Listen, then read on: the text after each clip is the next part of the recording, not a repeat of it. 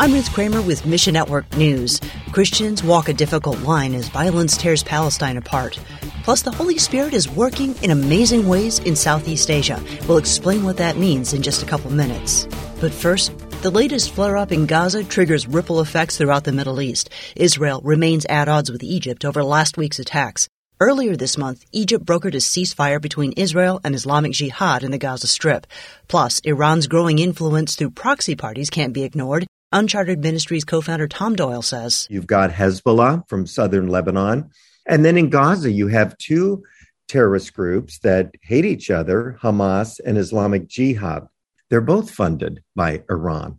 So if Iran is ready to attack Israel and send a nuclear-tipped missile, then stirring up the proxy militias to make it a regional attack makes sense to them. The situation in Gaza is complex. There are few winners in a centuries-old land war pitting two ideologies against each other, Judaism and Islam. In Gaza, there are Muslim background believers serving Jesus. They are caught in the middle of the war with Israel and the terrorist groups. It's just awful what they've been through. Yet hope remains.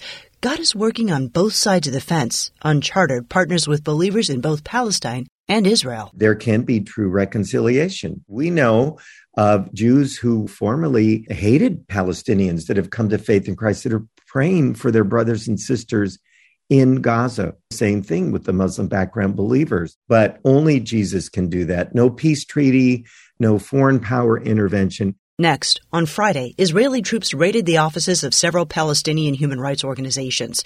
Last year, the Israeli government claimed these organizations had ties with terrorism.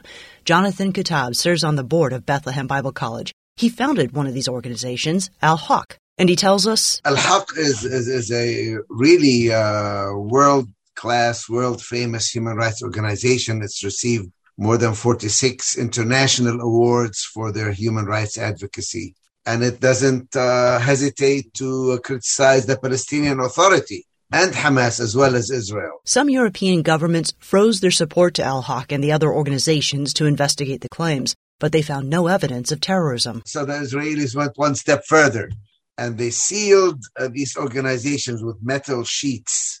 And just people came and tore off the metal sheets, and they continued working. These Palestinian Christians are working for nonviolence and peacemaking. Frankly, I really think that Jesus doesn't want us to kill. He doesn't want us to use violence. He wants us to use a different method of working for the kingdom of God. And finally, have you heard the old acronym, TEAM? You know, together everyone achieves more? Well, that's the idea behind a collaborative Bible translation effort in Southeast Asia. Now, we won't name the country for security reasons, but Wycliffe USA's Mark Tabor tells us there is a Christian minority presence, and they're very, enthusiastic. But there's large populations that, of course, are resistant to the gospel. Still, God is working through his people. This is an amazing period in history. We're seeing the Holy Spirit move in a way that, in my 40 years on the field, I've never seen happen before. Last month, for example, 8 organizations signed a collaborative agreement to start Bible translation together in 7-language communities. That kind of thing hasn't happened in the past. We're seeing this unprecedented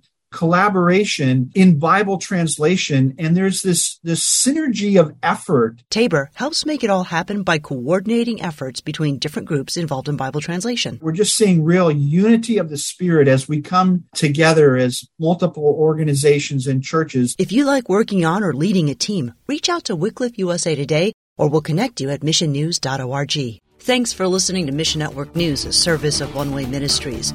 We're listener-supported by people just like you.